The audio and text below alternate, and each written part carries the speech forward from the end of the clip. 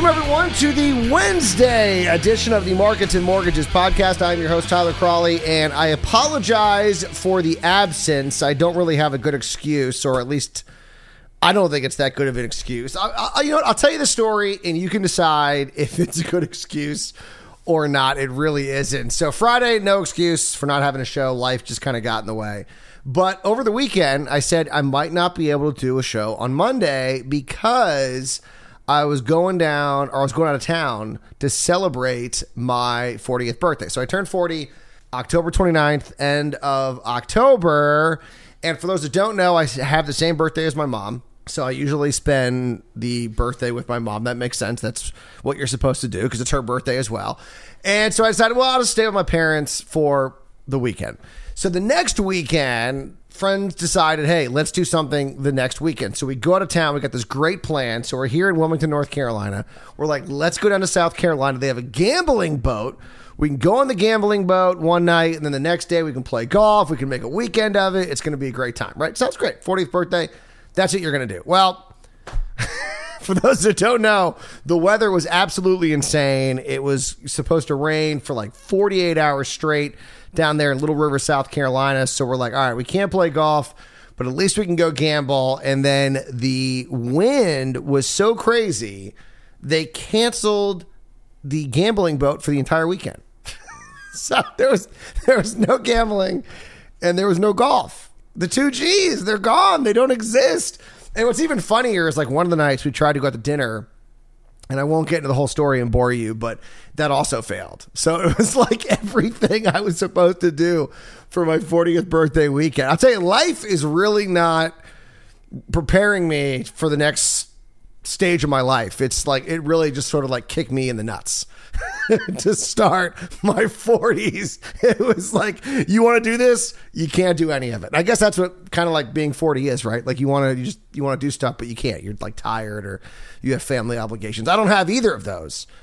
But still, I wasn't allowed to do that. So I didn't get a show done. I was exhausted from doing nothing. I don't know. I guess that's the way to kind of look at it. So here we are. It is the Wednesday edition of the Markets and Mortgages podcast. Let's take a look at what's happening in housing, or I should say the mortgage biz. So we got some data on Monday from Black Knight looking at rate locks, which I think are the most important measure of what is happening in the mortgage industry, because obviously originations is the biggest number, but if you want to know what's going to be happening, rate locks is the best to look at, more so than demand for applications, because rate locks usually mean you're further along in the process. And not surprisingly, down in October, rate lock volume was down 5.9%, led by a huge drop in rate/term refis, dropped 23.3% month over month.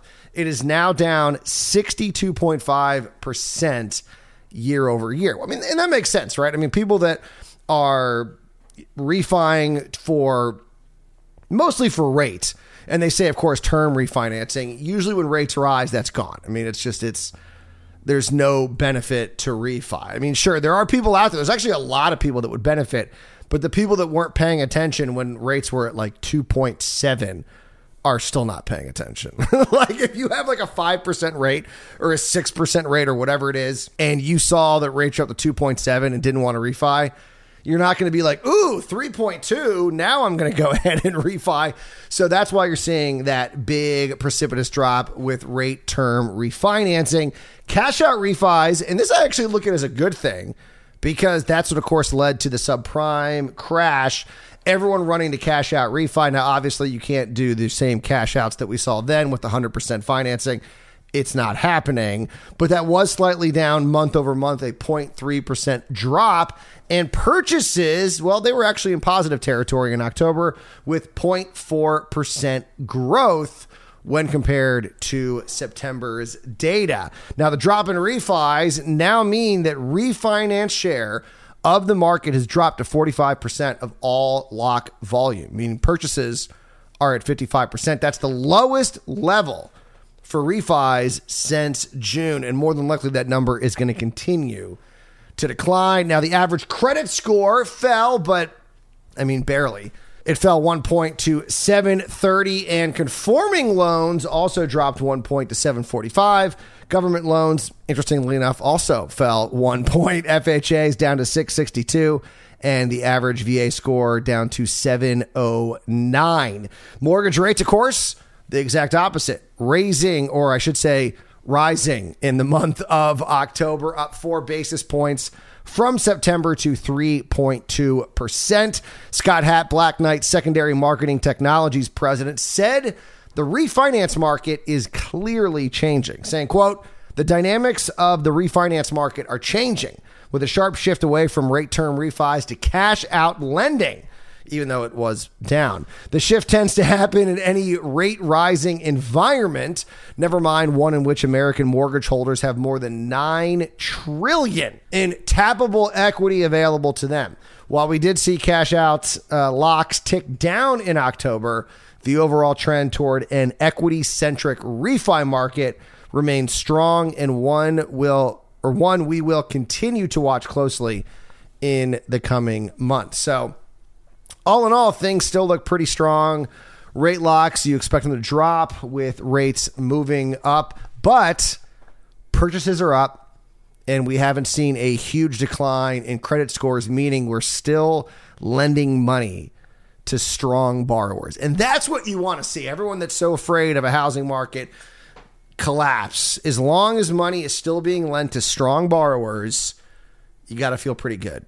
No doubt about that. Now, one thing you're probably not feeling too great about, inflation. Oh, I know. Today we're going to be getting the CPI data at 8:30, but yesterday we got the producer price index, and it wasn't good. It was not good. This, of course, released from the Bureau of Labor Statistics. Month over month, the producer price index rose 0.6%, and even if you exclude food and energy, you're still looking at a month-over-month 0.4% jump. Prices for final demand in goods and services jumped a whopping 8.6% year over year. That tied a record that was set in September. So no transitory, nothing. We're not giving any sign that this inflation that we are seeing is transitory. Now, obviously, the producer price index doesn't give us the true measure of inflation because it looks at the production inputs, not consumption. However, as we all know, production costs translate to consumer prices, and that's why economists are projecting today a jump of 0.6% month over month and a year over year gain of 5.9%. That, of course, is the consumer price index. And if it does reach that, that would be the biggest year over year gain since December 1990. 1990. Think about what was going on in 1990. We had like Nirvana. We had a lot of weird stuff. It's like, I was only 9 in 1990, so I don't remember it that well. What was the big movie in 1990? Let's look this up. All right, the biggest hit of 1990, at least according to my Google search, was Ghost. Ghost was number 1, Pretty Woman number 2, Home Alone number 3, and Teenage Mutant Ninja Turtles, the movie. That's important to note. The TV show would be kind of weird. Was at number 4. There you go. And you know what's weird? So I just mentioned like Nirvana. Like that's what I think about. You think about like early 90s, you think about Nirvana. Wilson Phillips' Hold On was the number 1 song in 1990. And then Roxette, It Must Have Been Love was number 2. Nothing Compares to You, Sinead O'Connor, number 3. And Poison by Belle DeVoe. Belle Biv DeVoe. I don't know if I know that song. Was number 4. So that's what was happening the last time we saw prices jumping 5.9%. So it's been a while. That's all I'm saying. It has been a while. Now, you know what's interesting? And this was a stat that I used to throw out at people because, as you guys all know, I was in talk radio.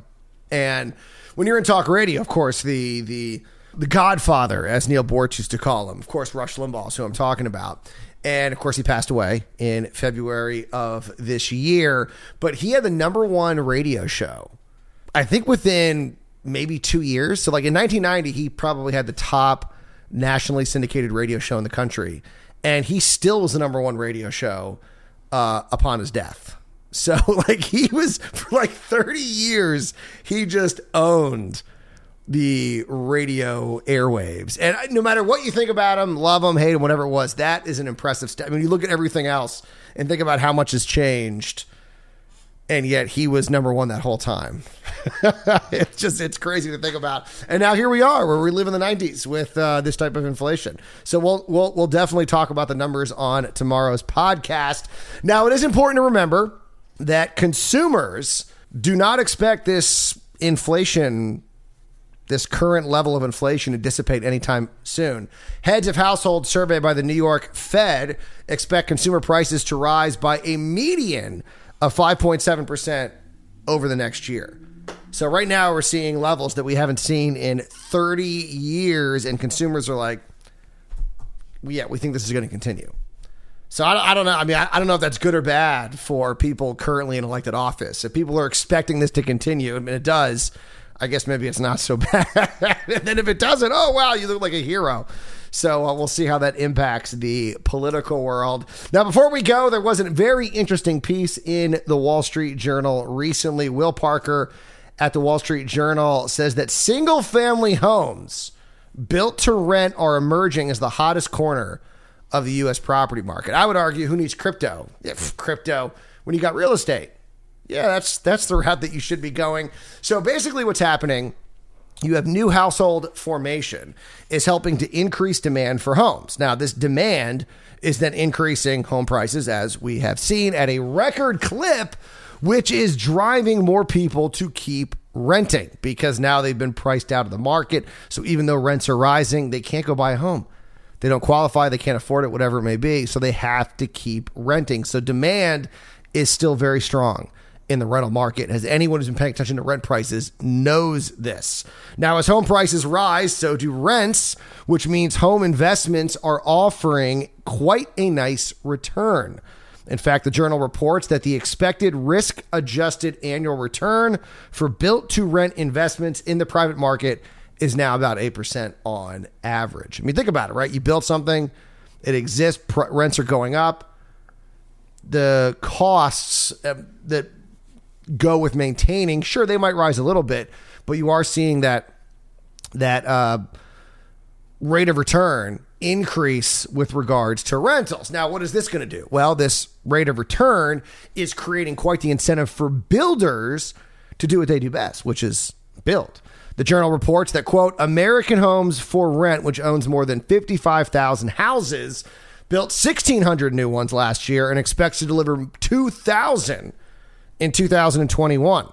Tricon Residential, a Sunbelt-focused single-family rental owner, made its debut on the New York Stock Exchange last month and has plans to buy up to 5,000 new construction rental homes directly from home builders. And this is what I love. This is the market working the way it's supposed to. So all of a sudden, this demand for houses is creating a situation where you have this demand for houses. If that makes sense. Did I just say demand for houses, increasing demand for houses? So you need houses for both to buy and to rent. And people are saying, oh, well, we better build more houses, which as a YIMBY myself, yes, in my backyard, I 100% support all of these endeavors. That's how you deal with affordable housing. You don't do tax credits. You don't do tax increases. You don't, try and do rent control or make zoning more difficult or make builders have to build certain houses for. No. Here's what you do. You build more houses. Supply and demand. Demand's going up. If supply doesn't go up, prices go up. But if supply surpasses. See, it's so funny because people will say, oh no, what if there is a supply glut? Oh no. Well, you mean there's more houses than people, so you mean rents would fall and home prices would fall. So all these people that everyone's so concerned with, first-time home buyers, renters, those prices would drop. Why? It's so weird to watch the media report on this stuff because they simultaneously cheer home prices going up, but then they also get worried about affordable housing. And then when prices drop, it's like, oh, this is great for the affordable, people that need affordable housing. But then oh no, the people that owned a home, their house hasn't appreciated. It's as always, right? It's some good and some bad. It's a zero-sum game. Home prices go up, great for homeowners, bad for people trying to buy a home. Prices go down, bad for homeowners, good for people trying to buy a home. Reality of the situation. All right, we got to go. You guys enjoy your Wednesday. I will see you back here tomorrow for another edition of Markets and Mortgages. And as always, do not wait to buy real estate. You buy real estate and wait.